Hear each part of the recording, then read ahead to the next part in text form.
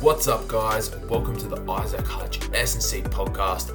My name is Isaac, and I started this podcast because I believe that people shouldn't be content with being weak, injured, and in pain. So I'm here to give you guys all my tips and strategies and things I've learned over the years to get you out of pain and back to doing the things that you love.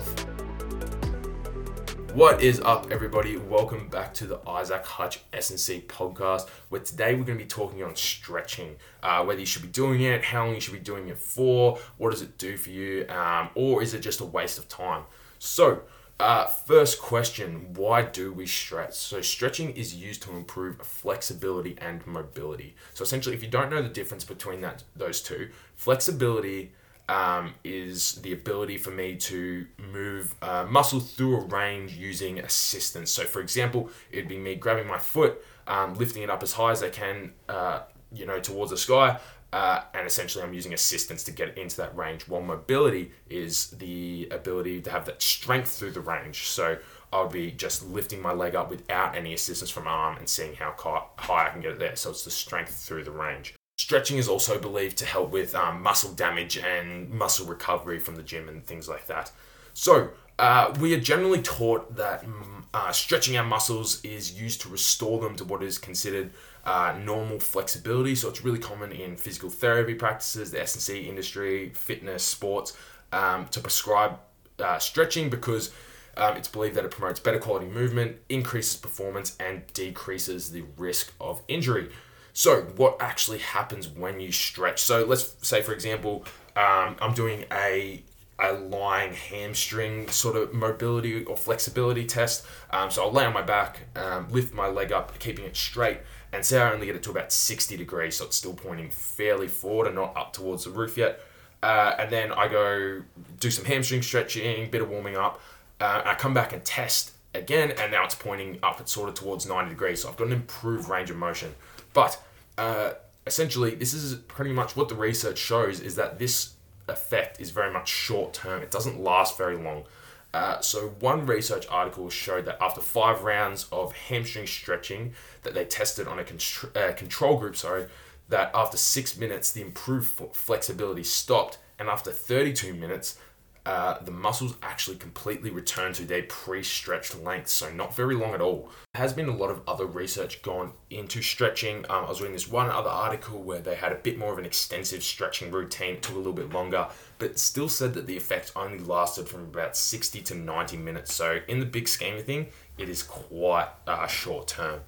So what we can tell from this is that range of motion and the duration of the stretch are definitely determining factors in how long it will last and how much effect it will have. But again, very short term in the big scheme of things. So when looking at stretching, the medical industry has sort of 2 ways of approaching how you can improve flexibility. So the first one is the mechanical model, which is what we actually just talked about. So this speaks on how stretching actually increases the length of the connective tissue, but again, as proven by the research, there is no long-term effects as of yet. But the second is the sensory model, so which is basically saying that all the short-term improvements that you get from flexibility comes from an increased tolerance to pain. So we've probably all experienced this or somewhat felt it. As you know, we go in the gym, we start warming up a little bit. We feel really stiff as we start, but as our muscles get a bit warmer and we get to a bit more range of motion, the pain becomes a lot less as we get through those larger ranges. But again, all that stuff very much short term. So I'm not saying that people who complete in rigorous stretching programs, ballet, gymnastics, those things can't actually improve their muscle length, but there's no research that actually has been able to find the answers to this yet. Alright, so now that we know what stretching does, we get to the question of, do we actually need stretching? Should we be spending our time on it? Does it have benefits for us? So if we go back a little bit in time, back towards the 80s, we know that the go-to prescription by any medical professional to an athlete before they had to perform was stretching, as they believed it reduced the risk of them straining a muscle. Nowadays, this research is actually flipped, as it's shown that these static stretches, which are stretches done, in one position for a significant length of time, actually reduce someone's strength, power, and speed if done prior to performance. And we know that for sports and athletes of that, they definitely don't want to lose that strength, power, and speed just for the sake of being a little bit more loose. So what does this mean for you? Does this mean you shouldn't stretch? Not at all. I'm definitely not saying that. I think each person is individual and they should be evaluated and prescribed stretching, based on their needs, and it should be placed in their program where appropriate. So for example, if someone's got a really, really stiff back, we see this very commonly as people, sit at chairs a lot, they're on their phones a lot, they're really internally rotated through their shoulders, and they end up rounding a lot through their back. Stretching their back prior to training, loosen them up so they can hit proper sort of positions for, their presses, their squats, whatever it is, can be somewhat beneficial. You're probably also wondering, how do I sort of stretch, get loose without actually decreasing performance? So we know that static stretching does decrease your strength, power, and speed. And it's actually been shown that for doing static stretches for 45 seconds to a minute plus can actually decrease these qualities for up to 30 minutes after. So some alternatives can be short duration stretches. So this is anything sort of less than 30 seconds, has said to have no decrease in performance, but it also increases your muscle length, or rather decreases the stiffness of your muscles still, even though they are that shorter duration. So it may seem that these long duration stretches do not have a place, but they actually do. Again, it comes down to the individual. So for example, like we talked about before, if you have a very stiff person, let's use someone with stiff ankles for this. They're really struggling with their squat. They can't get into position. They're not being able to move much weight because, they can't push their knees forward and they're having to hinge at the hips a lot, and it's really putting them off balance. For them to do, 3 sets of 45 seconds, banded ankle mobility and Achilles stretching and calf rolling, would actually improve their movement quality so much that it would actually outweigh the decrease in performance that they would get from that static stretching.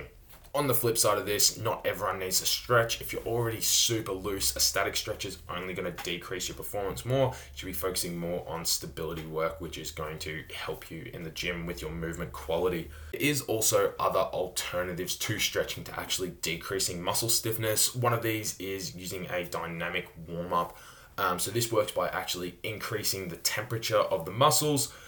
So example, we would have seen some of this, people in the park doing their sort of HIIT classes, doing running high knees, butt flicks, things like that, which actually increase your just general overall body temperature and temperature of the muscles, which again decreases the stiffness of those muscles. Another thing to take away from this, guys, is that not every tight and stiff muscle actually needs to be stretched. Often these muscles are tight for another reason, so strength imbalances in other areas can actually cause stiffness in these muscles. So if you only stretch that symptomatic area and never address the strength balance elsewhere, it's not going to solve the issue. You need to get to the root of the cause rather than just focusing on the area where you're actually feeling it. So for example, if we look at hip flexor tightness, it's really common. People, they think just from sitting down a lot, sitting in the car, whatever it is, at a desk, that they get tight and cramped hip flexors, but can actually sometimes be because of weak glutes. So if the glutes are undeveloped, not very strong, they may not want to go into extended ranges. So they tighten up that hip flexor so that you can't get through that full glute range to protect it.